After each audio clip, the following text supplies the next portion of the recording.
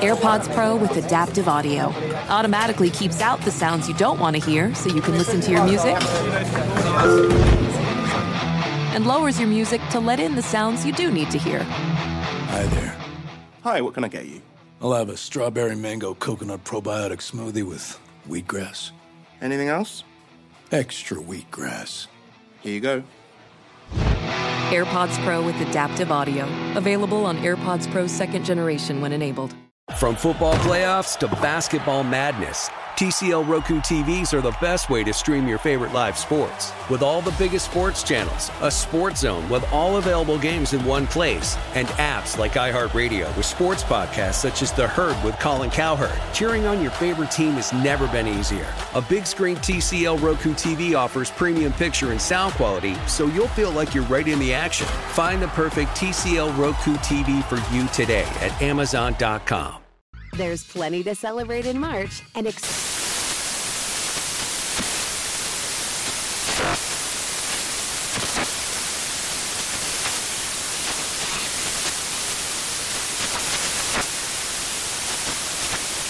National Craft Month with the perfect pizza at home class from Craftsy. And anytime is right to listen to iHeartRadio's iHeartCountry Radio. Discover more shows and movies for free.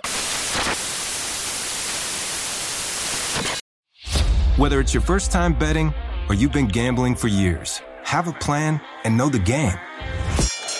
Be aware of the rules and odds before you gamble. Set a budget and never gamble with money you can't afford to lose. Take a break and consider teaming up with trusted friends to help you stick to your budget. Remember, if you or a loved one has a gambling problem, call 1-800-GAMBLER 24/7 or go to helpmygamblingproblem.org for free confidential services.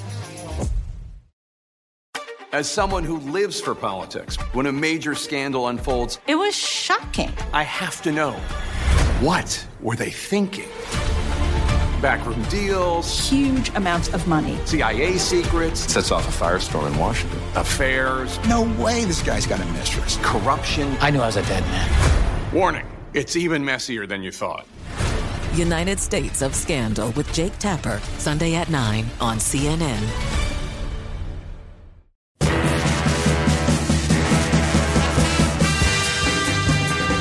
Hello and welcome to the MMQB NFL podcast. I'm Gary Granley.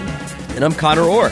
And Connor, we have some defensive linemen to talk about in the upcoming NFL draft. But before we get to that, we're talking about one of our favorites, Derek Carr, and his new contract, which, you know, the early headlines were very player positive, you know, $40 million plus a year, et cetera, et cetera. It's probably not quite that. And it's actually, it's a pretty fascinating situation that he finds himself in now. Yeah, I mean, you know, on one hand, I think it allows Derek Carr to puff his chest and assert himself as a kind of, hey, I'm the guy for right now that he hasn't been able to basically ever. I mean, you know, he was a franchise quarterback when Reggie McKenzie and Jack Del Rio were there, but then he broke his leg on Christmas Eve 2016. You know, doesn't play as well after that. Then John Gruden comes in, and when John Gruden's your coach, every year is year-to-year proposition with a quarterback. And so I think now it's a reward for... I think he gets a reward for being the adult in the room last year, for playing the best football of his career, and now he gets to assert himself as a franchise player for at least 1 year, right? So he has a no-trade clause, and he stays out of the fray for at least this summer, and doesn't really kind of find himself in the thick of this whole like quarterback movement fiasco. Yeah, so it's a bit of a year-to-year deal here. The no-trade clause is really interesting. I'm not sure where I land on that. I guess, theoretically, if the Raiders, you know, let's say the Raiders just bottom out. They have a terrible year. That's obviously a really strong division. Let's say they go like 5-12 or something like that, and they decide, we're going to go look at these draft quarterbacks here, and we're going to hit the reset button and do a little mini rebuild, et cetera, et cetera. They don't want to release Derek Carr. You want to get something for him. He's a good player. You would assume he'd still be a desired asset for someone at that point. So I guess having the no trade clause gives Derek Carr some level of control over this going forward. Should it go in that direction? Right. I mean, they're not going to be able to send him to the Texans, basically. Right. And like, if I had a Patriots person in my that was my coach or my GM, I would absolutely demand that protection, because it's like, yeah, I know you know Nick Caserio, and I know you guys are going to talk. Do not send me down there. So I will have a no trade clause, and the only team on it will be the Houston Texans. So please don't send me to the Houston Texans. Maybe where else would you not want to go? Definitely not the Panthers. Don't send me to the Panthers. There's a couple places I probably wouldn't want. Don't send me to the Commanders. Wouldn't want to go to the Commanders. But yeah, you're basically just protecting yourself against those three teams, which is good. I think that is a massive win contractually. So I would say kudos to the agents, the Derek Carr agency, for that one. Because like you said, so few of the lay fans will dig in on the second look, and so it's like, okay, he got more money than Dak Prescott on an APY. He got a no trade clause, and so good on you guys. I think you fulfilled the basic agent handoff. So stepping back from the contract, I just want to discuss Derek Carr, the player, for a little bit, and I've been sort of, tweaking and modifying my overall Derek Carr take at this point, and I think we're both firmly in the pro Derek Carr camp, but I think there's a line of thinking that Derek Carr is Kirk Cousins, that he's, because if you're going to rank the quarterbacks, he's probably somewhere in that range. I don't have him ranked. I'm guessing like 12 to 18 is where both of those guys fall. I will say this about Derek Carr. I think Kirk Cousins is strictly a system guy. I don't think Derek Carr is. I think on top of that, you have Davante Adams coming in now, and this is where it's going to go a little bit off the rails, but please come with me, Connor. I'm here. If you are looking around the league at the young quarterbacks right now, we're going to talk about this a ton over the next 6 months and probably the next, 60 years of our lives. Yes, everyone wants a Patrick Mahomes, a Josh Allen, the guy with just the superhero traits who is also just, incredibly efficient with the way they play. But Joe Burrow is not one of those guys. He does not have otherworldly arm strength. He is mobile, but he's not, he's certainly not Lamar Jackson out there or anything. He is not a big-time traits guy, so you can still have a superstar quarterback without those kinds of traits. And frankly, you saw Joe Burrow take off in part because they brought in Jamar Chase, and all of a sudden you have a true, just game-changing number one receiver. Derek Carr has never had that. Amari Cooper was not that. Amari Cooper's a fine player. He's more of a high-end number two than a number one. Davante Adams is a high-end number one. So now, if you're Derek Carr, and obviously a lot of things have to work out, but if you're Derek Carr, I think you have a chance to sort of punch through to that elite level. I'm not saying it's likely, but I'm saying it is absolutely possible in a way that it is not possible when you're talking about Kirk Cousins or Jimmy Garoppolo or Baker Mayfield or whoever else has sort of succeeded in those kinds of Shanahan-esque systems. Yeah, and I'll further break down the idea that Derek Carr is a system quarterback. When John Gruden is your coach, there's no system. Like John Gruden. And I'm not saying this because, I notoriously bash him on every show. I'm just saying, like, this is like, John Gruden, his whole deal is like, I sit in my dark office and I watch film all day. But, like, what comes of that is, and this is what I wrote yesterday when Derek Carr signed was, a John Gruden offense is sort of like I'm sitting right next to it, right? My mom made me a quilt when I moved out, and it was just like, all my like little league jerseys or whatever. It's a tapestry, right? Oh, that's pretty cool. Thing, yeah. But it's things sewn together, and but all the jerseys are different colors, and so they don't look like they belong together, And nothing, it fits in the idea that it all fits on a play sheet, but it doesn't make sense together, And so, Derek Carr is, he was running this offense that was like, it was like if you took 9 Madden playbooks and just smashed them together. And like, on some plays, John Gruden wanted him to be, Tom Brady. And on some plays, he wanted him to be Patrick Mahomes. And I think, we saw some development from him just maybe by virtue of pure survival this year, which I think was kind of cool. Like, I think Derek Carr has no doubt gotten better over the last year or two, significantly better. But I think that the idea that, he only functions well in a system, I'd say, show me the system. Explain the system to me, because I don't think a lot of people, if there was such clamoring for this system, John Gruden would be back in the NFL right now. You have an upgrade in the coaching.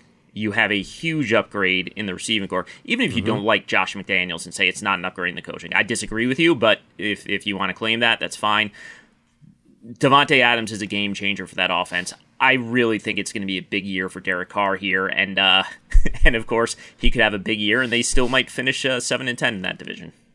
Yeah, and the final thing here, I think, is just I still think the contract is a good thing, because if I were Derek Carr, I would be nervous, right? I think that any Patriots regime coming in, although it's weird, right? Josh McDaniels and Dave Ziegler have been a little bit different than, say, Matt Patricia or Bill O'Brien or any of these guys, where they just come in and clean house. Like, they came in and they extended Max Crosby right away. They extended Derek Carr, and at least I think they're trying to create at least the illusion, right, that we're not in here just to replace all of you guys with Rex Burkhead, and hopefully that's how it goes, and so I don't know. I think if I'm Derek Carr, at least the offer feels good. The years freak me out, maybe a little bit, but like, I don't know. I think he sneaks 2 years out of this. I think he sneaks this year and next year out, because I don't think next year's class is very good either, at least not right now. I think so too. Honestly, I think he makes it through all three, and we'll see where these quarterback contracts go. But the door that has been cracked open by the Deshaun Watson deal, I mean, sheesh. I don't know. I don't think any of those guys are coming loose. I think if you're the Raiders, you're going to realize you don't really have an opportunity to upgrade here unless you really bottom out and end up at the top of the draft, and C.J. Stroud or Bryce Young or whoever it might be takes off as sort of a generational or close to generational prospect. So that's where we're all just waiting for Arch Manning. God. Oh, man. I hope he has a different approach to comedy than his family members. Hey guys, this is Matt Jones, Drew Franklin from the Fade This podcast. We got a great episode coming up, picks in all the sports, football, basketball, we do them all, but here's a preview of this week's episode. Nothing to do with anyone personally, but Creighton is the team every year that the nerds, the basketball nerds, they're like, who's really good? Creighton, watch Creighton. They play, and I'm like, I don't want to watch Creighton, because I agree with Shane and the dude today. Creighton's never going to win anything. Stop talking to me about Creighton. They're not the Big East tournament. They could, maybe they win the Big East tournament, but it'll only be luck. But like, they're always like, a sleeper team that cool. Like that guy who I told you had 8 title teams. One of his title teams was Creighton is not winning the national championship. I don't have them doing that. That's why do we all have to act like Creighton is a good team?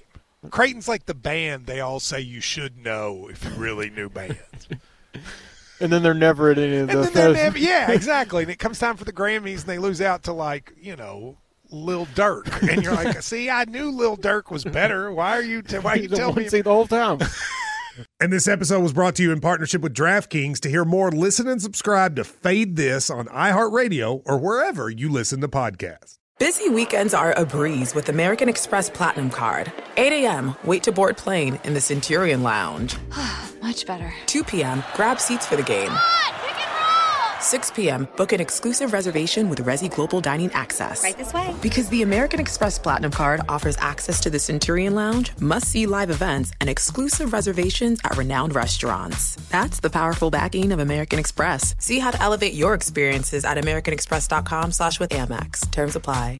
All right, Connor, it's time for our next draft breakdown here, and we're going to talk about the defensive linemen. We're just going to kind of lump in the edge guys and also the some of the interior guys here and go through the top prospects in this class. And I feel like I have a real lack of scorching hot / absolutely absurd takes on this position group, and I apologize in advance.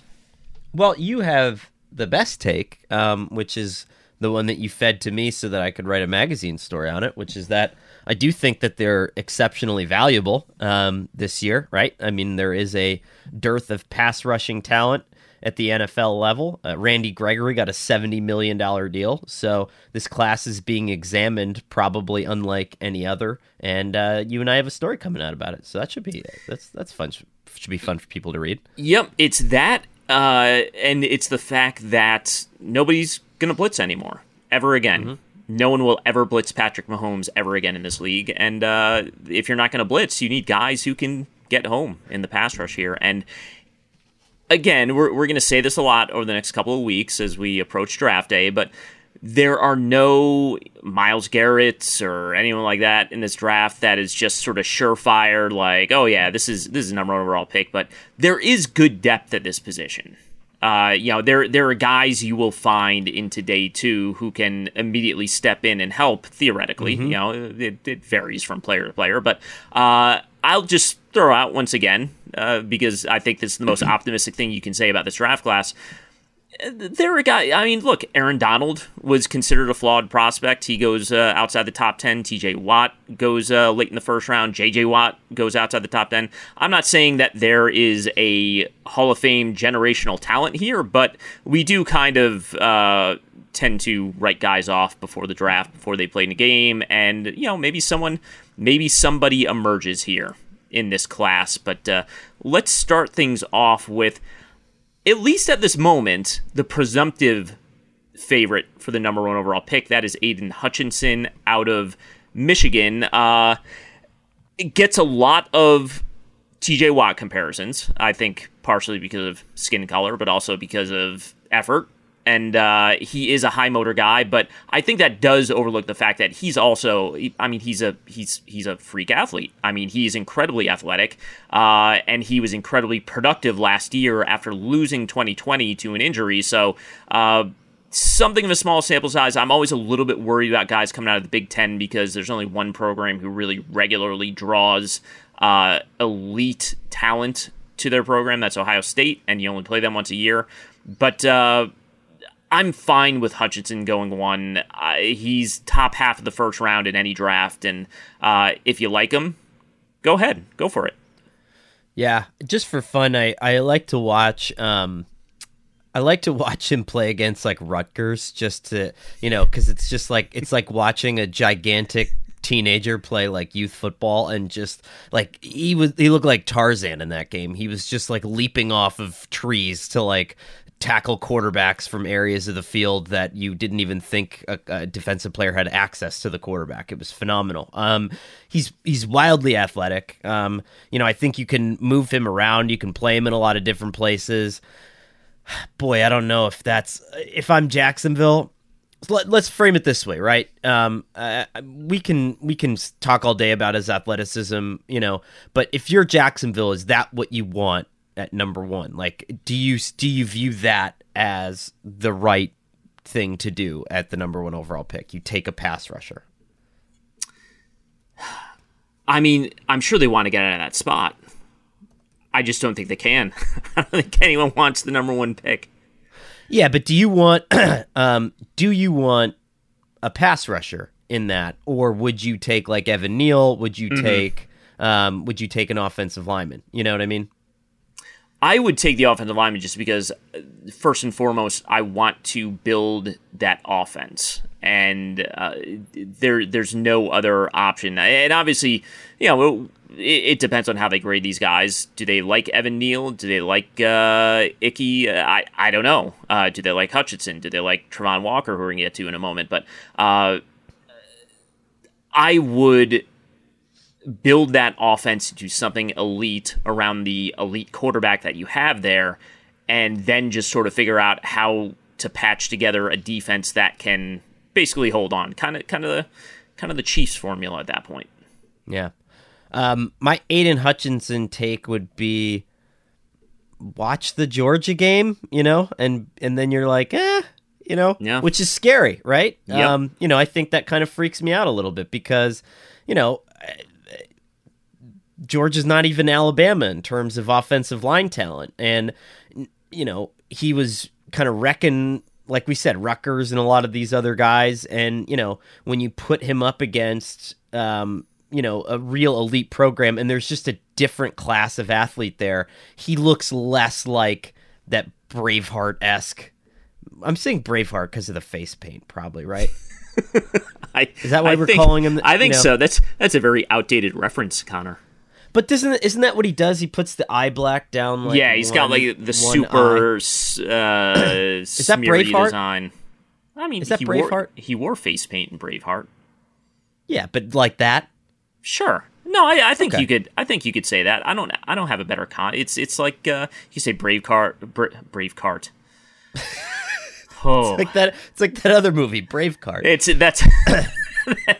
That's my parody about I don't know, something about shopping carts. Braveheart, you could say it's like Kiss. A little. Okay. Yeah, a little Ace Frehley going on there. I don't know. Peter Criss. Mm-hmm. Is he the cat? Peter Criss is the cat, I believe. Yeah. I'm not a huge Kiss fan, but I think he's the cat. If I were ever Aiden Hutchinson's size, right? I think that's the move, right? Like you're going to be just like the most dominant player in college football, and then you put on like the kitten nose and like the little whiskers, and you do that with your because in a lot of ways, like it probably starts out as not scary, but then if you dominate a few games, it's probably scarier than anything else, right? Like it's like, oh my God, this guy is. This guy's wild. Some kind of like ritualistic serial killer type of thing going on there. The cat face guy. Yeah, but Aiden Hutchinson, incredibly athletic. I thought a little underwhelming in the Capital One Orange Bowl. I was less than impressed. They were able to kind of just block around him, and now. Granted, that's also generally an SEC offense, right, against a Big Ten offense. That's how it's gonna go. But I don't know. I think I would have liked to seen a little bit more of a breakthrough, transcendent performance, if that makes some sense. Yeah, no, it absolutely does. And obviously the expectations are so high for that matchup. And it is unfair to sort of go into a game and be like, yeah, your team is completely overmatched. So I hope that, defensive end takes over and single-handedly wins the game. But you're right. It wasn't great tape. If I'm going to be, sort of do my faux scout thing, I think one thing that does worry you a little bit is the lack of length.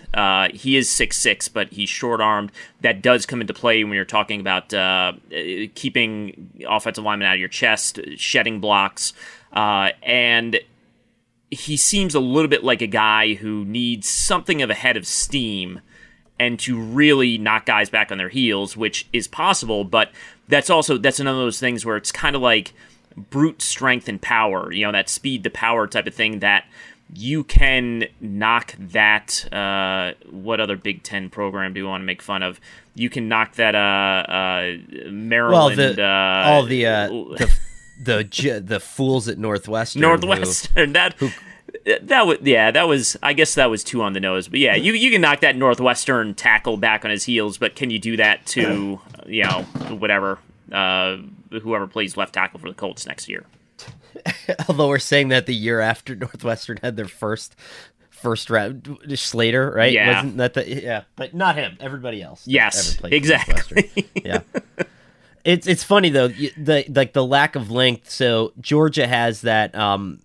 The right tackle is Warren McClendon, I think. I think he's coming back. And there was a couple of plays because they were moving Hutchinson around in that game, and McClendon got like kind of the legal hold, right? Where you kind of got your hands on the outside of his shoulder pads, and it was almost like you were like, where is Aiden? Like I can't even see him in the, in the grapple, and so it was, he got swallowed up sometimes in that game, and again, it's so much easier for us to sit here and say that when that's all that Georgia's offensive line had to prepare for. That said, he was singled up sometimes, a decent, like it wasn't like he was doubled the whole game either, I mean, they chipped him a little bit, with like receivers, they would do the tight slot thing and chip him a little bit. But I don't know. I mean, I thought they kind of handled him, and if I was a scout, I'd be, if I'm tossing up between Evan Neal and Hutchinson at the top pick, I don't know. I might take Evan Neal. And I was the guy who said Penei Sewell over Jamar Chase, so take what I say as with a grain of salt. I mean, I'll let you live that down, but you seem to not be able to forgive yourself for that one.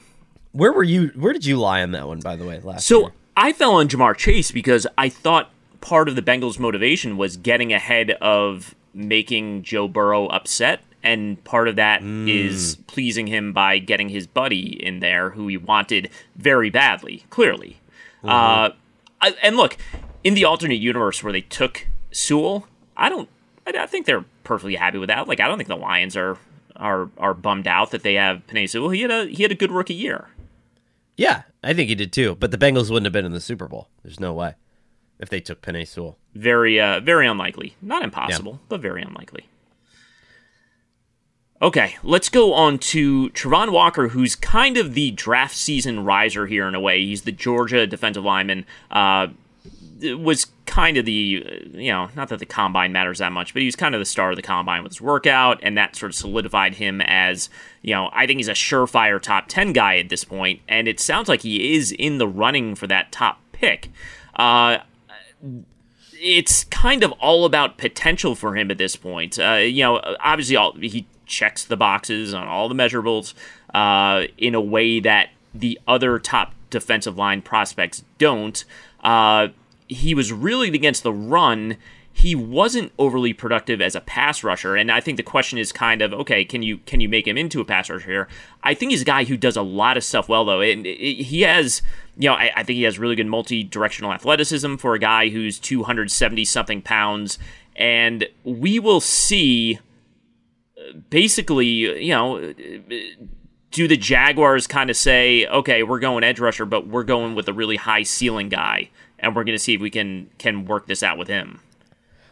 You could see maybe the wheels turning in Trent Baalke's head there, certainly. I mean, he was a big Aldon Smith guy at a time when not a lot of people were Aldon Smith guys in the draft, and I'm not comping them as a player, but I think athleticism is very high. He's more of a traits guy as a GM, and so I think you could see it going in that direction. I mean, you pair him with Josh Allen on that front, and there's probably a lot of things that you can do to an opposing offense, but I don't think that you can make this kid the number one overall pick in the draft. I think that would be just way too big of a risk. But again, maybe he's, like you said, I mean, he's athletic. I mean, he can cover. There's a lot of things that he can do. But I think it's a difficult proposition because you make him the number one pick and he might have a phenomenal season, but only have like 3 sacks. And then everyone, your entire fan base is just like, oh, your entire fan base who just can't access PFF for some reason is just going to be like, this guy's the worst. and then you're just going to have to live with that. But I don't know. I mean, I go back and forth, right? The production isn't necessarily there, but there are some coverage plays where you're like, wow. Especially if you're going to try to do some of the Belichick like drop 8 stuff. Yep. You could put him back in coverage and he could clog a passing lane fairly easily. Heads up against Evan Neal, was he awesome? No. So that's kind of those are sort of both sides of the coin that you're weighing there. Yeah, it's like you said, I don't know if he's ever a 10-sack guy in the NFL. He could be. I mean, we got a ways to go here, but I think he's the kind of guy who's going to end up being more valuable than the box score stat line ends up suggesting at that point. And yeah, can you live with that? Can you live with taking that guy number 1 overall? And right, yep, because we saw this with what's the different position, but what was the kid out of Clemson 2 years ago that the Cardinals took in the first round, the linebacker? Isaiah Simmons. Isaiah Simmons, right? Where so much of this is about the outer reaches of the imagination of the coordinator, right? Mm-hmm. And granted, if you're a coordinator, right? I mean, to save your job, you have to put him in, especially if you draft him number one, you have to put him in the best position to succeed, and you have to change your defense around to make him look good. But you're taking a big gamble there, because it's not like Hutchinson, I feel like, is a more natural rusher, and so you're going to get kind of the open and closed pass rusher things from him. Walker, I think, probably requires a little bit more of an imagination. And are you gambling on a football coach's imagination? Yeah. No, that's a great point. And if we are stacking up these two against each other, I do think Hutchinson has the edge. I think you need guys who can finish plays as a pass rusher at this point. I think that's the number one thing you need out of your top defenders. So I think Hutchinson fits that mold better at this point in his career than Walker does. But boy, that would be... I'd appreciate the confidence if the Jaguars did indeed take Walker first overall and Vontae Mack-esque decision right there. Yeah. By the and just said we'll get it done. We'll figure it out with him. An epic matchup between your two favorite teams, and you're at the game getting the most from what it means to be here with American Express. You breeze through the card member entrance, stop by the lounge. Now it's almost tip-off, and everyone's already on their feet. This is gonna be good. That's the powerful backing of American Express. See how to elevate your live sports experience at americanexpress.com/withAmex. Eligible American Express card required. Benefits vary by card and by venue. Terms apply. Apple Card is the perfect cashback rewards credit card. You earn up to 3% daily cash on every purchase every day. That's 3% on your favorite products at Apple, 2% on all other Apple Card with Apple Pay purchases, and 1% on anything you buy with your titanium Apple Card or virtual card number. Visit apple.co/card calculator to see how much you can earn. Apple Card issued by Goldman Sachs Bank USA, Salt Lake City branch. Subject to credit approval. Terms apply.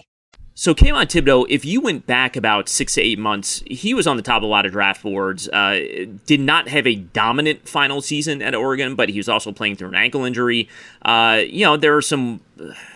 kind of some whispers. Okay, does he play hard? Does he love it? All those sort of scouty type things that get thrown out there. But the guy did play through an ankle injury. I think there's something to be said for that. Quite frankly, if I was a top draft prospect and I was going back for a team that was not in national title contention, I would probably, I'd probably play like 4 games and then, just take it easy the rest of the time. But he was out there, he flashed his dominance, and, he is a guy that I think purely from a talent standpoint, maybe a little bit stiffness running the arc there, not as bendable as you might like, but certainly long, explosive, and all those good things that you want out of your edge guy.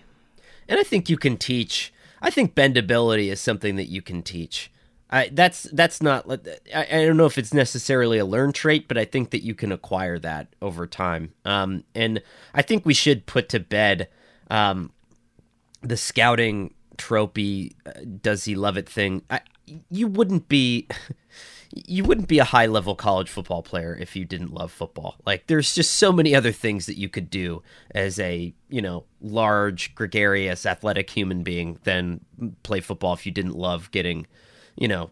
Coming to practice every day. And I think one of the most valuable things that we could ever do is like secretly tape record a conversation that we would have with the scout at like the combine and broadcast it and be like, these are the people who are judging other people's personalities, and not in a mean way. I'm just saying, like, there are some scouts who just grow up in a certain part of the country and who hang out with like, who are taught by certain people and just have this very straightforward worldview, and then they see someone who is completely different than them, and we heard this stuff about Myles Garrett coming out.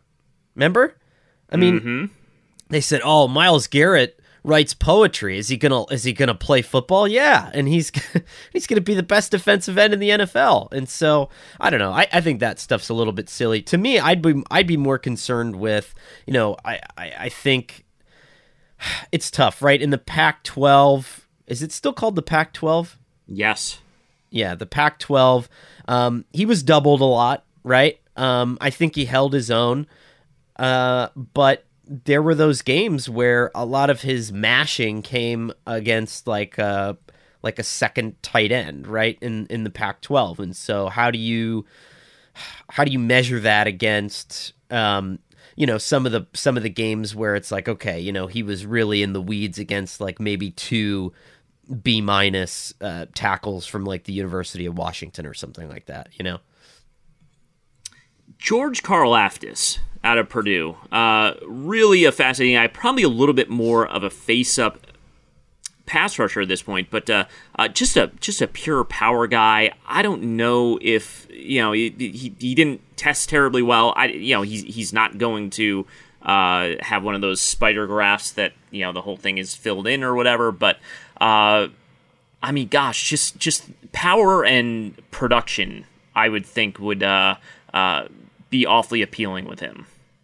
Yeah, it's almost like a bigger, like a stronger Carl Nassib, right? Where like you're trying to figure out exactly how he did it, but it's a lot of effort. It's a lot of bull rushing. It's a lot of just like pure, those determination sacks, and so I don't think there's anything wrong with that. I think he's going to go in the first round, but you hope that the power translates. I got a chance to see him work out a little bit for the magazine story that we were doing, and I do know that it seemed like bend and sort of the agile trait stuff was a big focus of the pre-draft, pre-pro day training for him. And so, I would say this, for anyone who says that stuff can't be learned in a short period of time with a private coach, I would say look at Aaron Donald. I mean,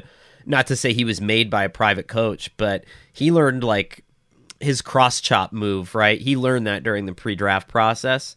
And that's what helped. It's one of the things that helped him become one of the most dominant players in the NFL. Like he learned pass rush moves in between college and when he got to the NFL. And so I think Karlaftis, there's a chance that he arrives in the NFL as a better player than he left college football. And he was a pretty good player when he left college football. Jermaine Johnson, who has one of my favorite draft backstories, and this doesn't sound that interesting. He transferred. A lot of guys transfer, but he was at Georgia, and they had him in that heavy rotation in that defensive line, and he was kind of like, I think I just want to go somewhere else and play full time, and left basically the best team in the nation, goes to Florida State, gets to play full time, and just, his production was off the charts last year. 12 sacks, 18 tackles for loss as a full time player here. So he got to show off exactly what he wanted to show off, which was that he can be absolutely dominant as a full-time player, and he can put up these monster numbers.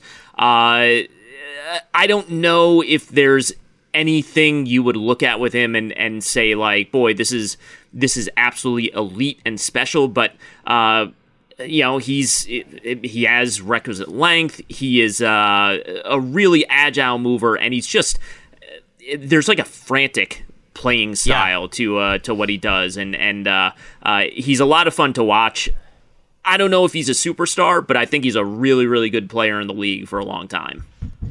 Can I give a really weird comp to Jermaine Johnson? Definitely. Okay, so it's Derrick Henry. Like, if you made Derrick Henry a defensive end, it would be Jermaine Johnson. Because if you watch his first move, a lot of the times his instinct is to throw that arm out and to try to and it's almost like a big hard shoulder punch maybe, and maybe it's to get the tackle kind of off his square so he's not base or whatever, he doesn't have his base or whatever it is, but it's so effective, and it's and I wonder if NFL tackles will be able to kind of see that coming and sort of plan for that. But it's like this big, kind of heavy hand, this big hit, and it almost reminds me of the way Derrick Henry will hit like a defender kind of coming at him and trying to tackle him. But really interesting guy. I think that there's probably an argument there to be made that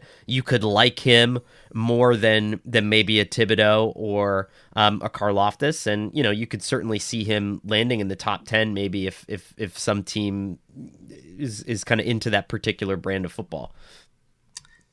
Moving back inside, Jordan Davis out of Georgia, who just again, you don't get that worked up about the combine stuff, but I mean, he had a just eye-popping performance at the combine at 340 pounds. He runs the 4.78 40, and he's not going to run 40 yards very often, but it's still very impressive to move that fast for a 340-pound guy. The question with him is going to be, two things here. Can he play 40 snaps a game? He was a rotational player at Georgia. He came off the field a lot, and that is kind of the same conversation we were having about Vita Vea a couple years ago, and obviously he has worked out wonderfully. And then the other question is, what kind of value do you put on a guy whose primary contributions are going to come on early downs? I like those guys just because I think when you plug a Jordan Davis or a Vita Vea into your defensive line, not only do they obviously make it very difficult to run on you, but it kind of frees up the guys around them, not just the linebackers, but also your edge guys who maybe can get upfield with a little less hesitation because they know that there's a certain margin for error because you have a guy next to you who can basically make you right whatever you end up doing.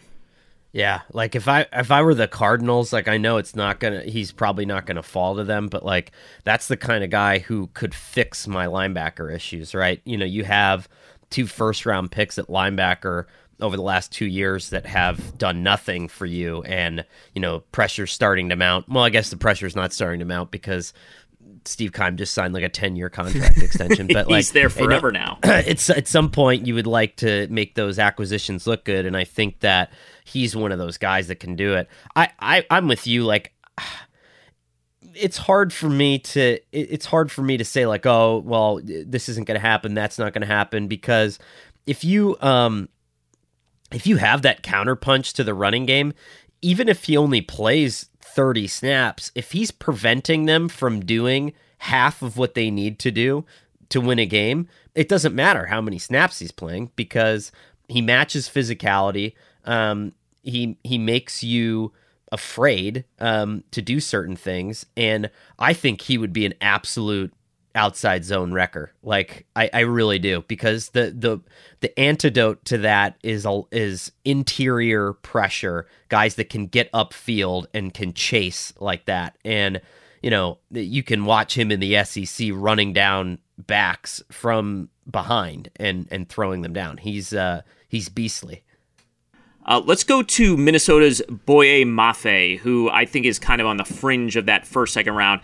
I don't know. I will be heartbroken if the Cowboys don't just take him. I think he's exactly what a team wants. If you just lost Randy Gregory, you bring in a guy who's, kind of raw, kind of not a finished product, but has everything you'd look for trait-wise in a disruptive pass rusher here. And I think you just go ahead. You already have DeMarcus Lawrence and Micah Parsons. You want that third guy.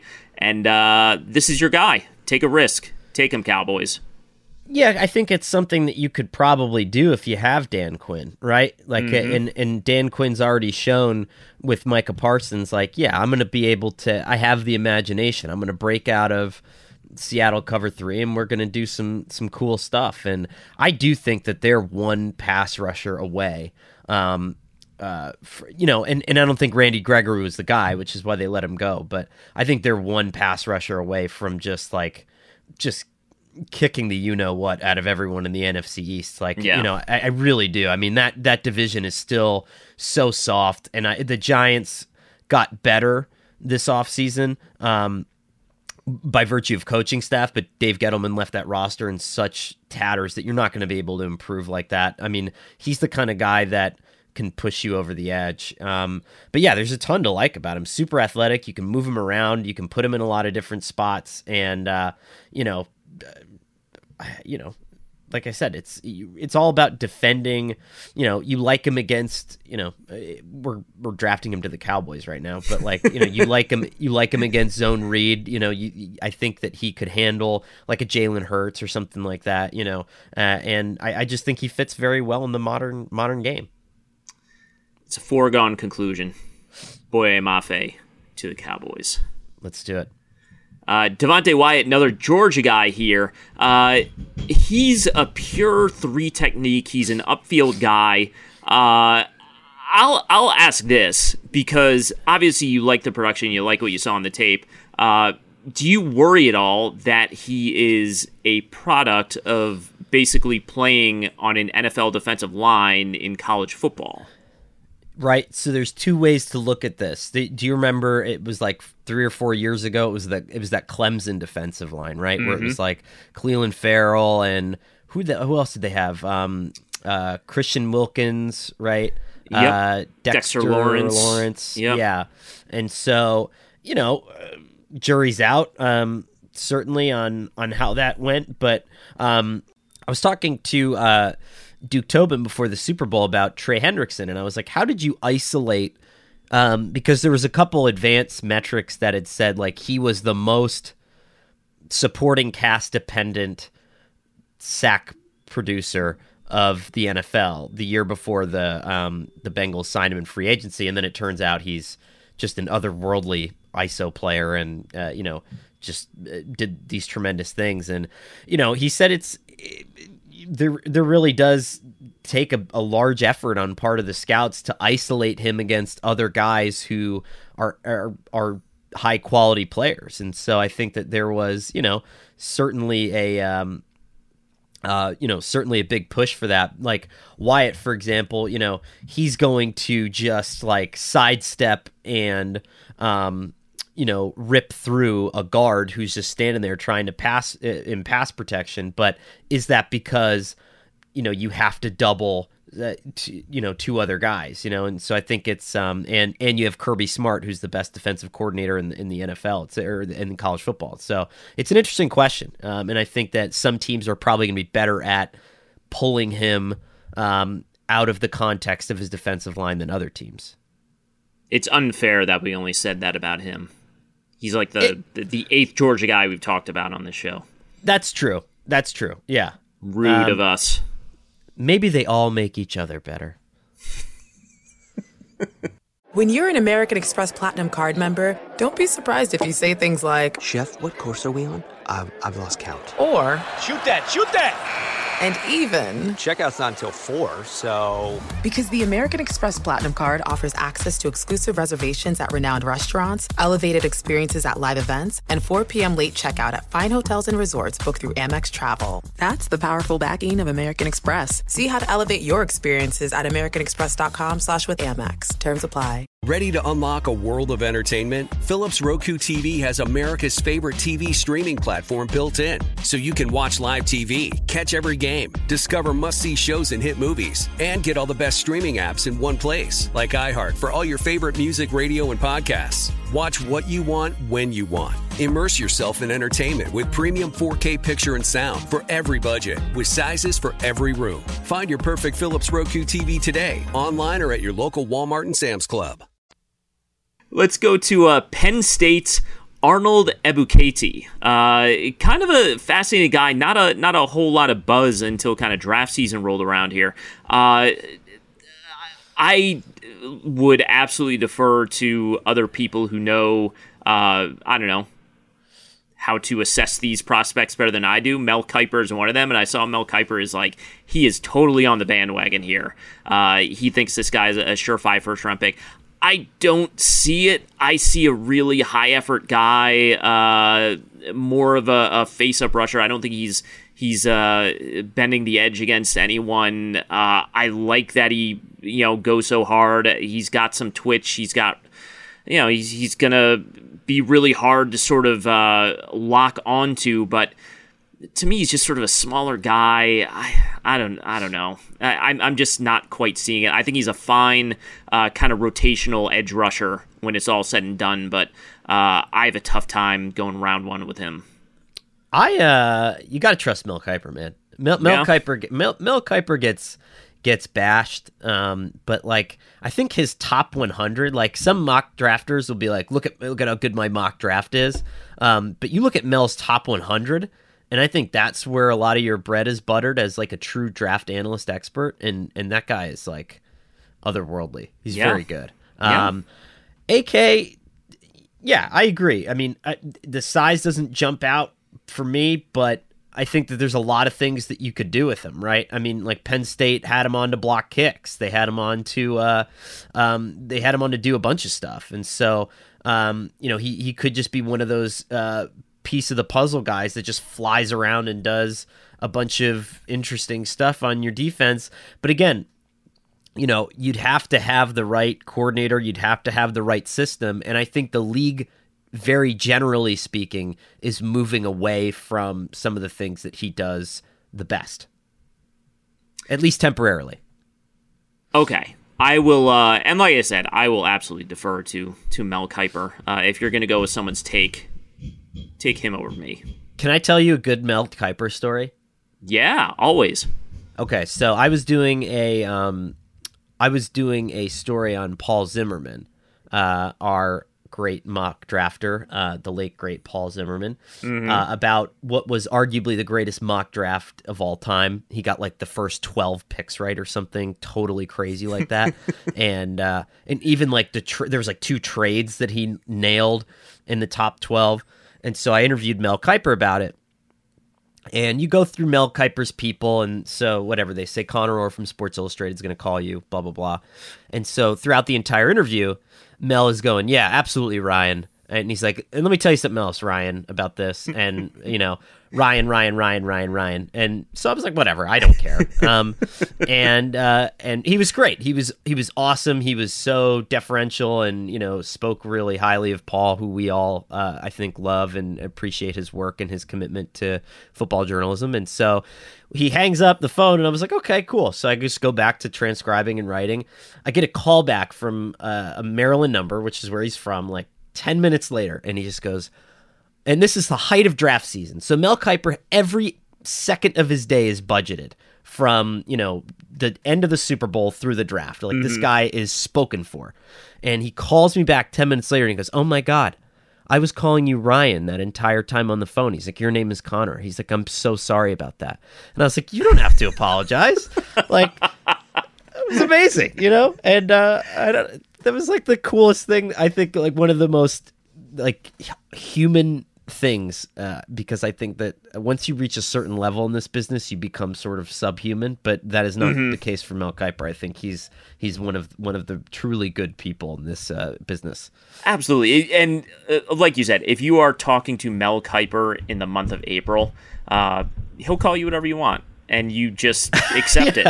I mean, that's totally understandable. Yeah.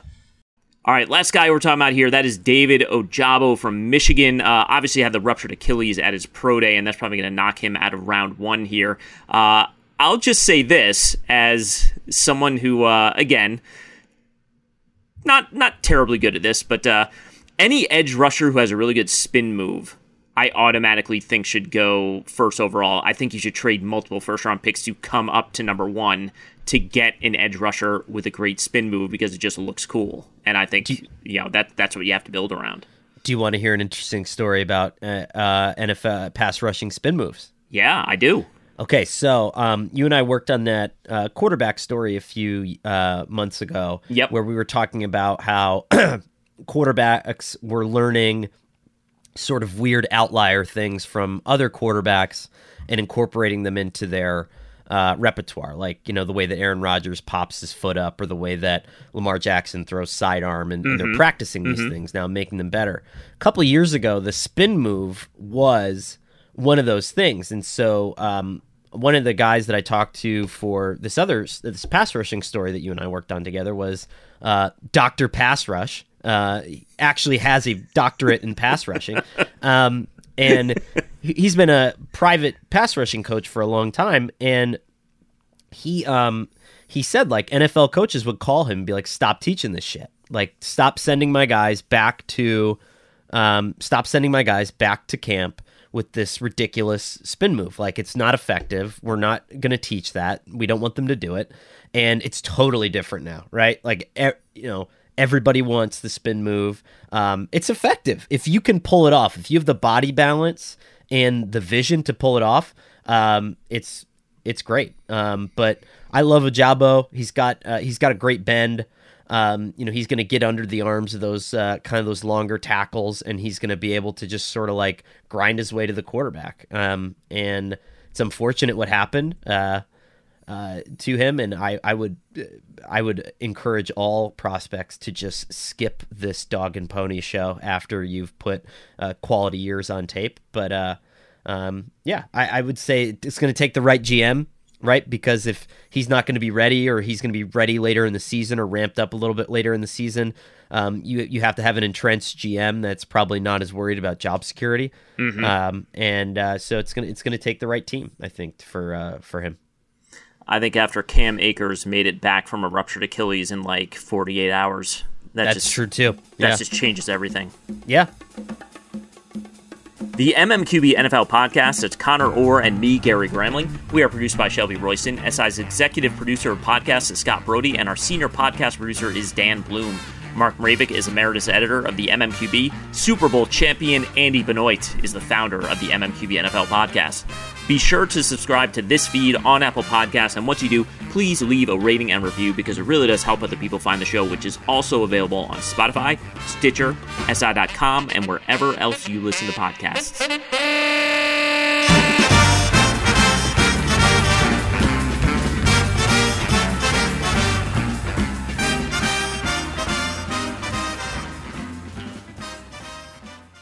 Ready to unlock a world of entertainment? Philips Roku TV has America's favorite TV streaming platform built in, so you can watch live TV, catch every game, discover must-see shows and hit movies, and get all the best streaming apps in one place, like iHeart for all your favorite music, radio, and podcasts. Watch what you want, when you want. Immerse yourself in entertainment with premium 4K picture and sound for every budget, with sizes for every room. Find your perfect Philips Roku TV today, online or at your local Walmart and Sam's Club.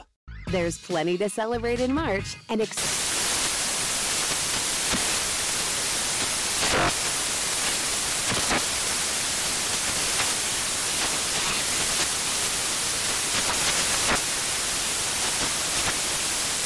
Craft Month with the perfect pizza at home class from Craftsy. And anytime is right to listen to iHeartRadio's iHeart Country Radio. Discover more shows and movies for free. You're at a place you just discovered. And being an American Express Platinum Card member with Global Dining Access by Resi helped you score tickets to quite the dining experience. Oh, okay, chef. You're looking at something you've never seen before, much less tasted. After your first bite, you say nothing, because you're speechless. That's the powerful backing of American Express. See how to elevate your dining experiences at americanexpress.com/withAmex. Terms apply. Whether it's your first time betting or you've been gambling for years, have a plan and know the game. Be aware of the rules and odds before you gamble. Set a budget and never gamble with money you can't afford to lose. Take a break and consider teaming up with trusted friends to help you stick to your budget.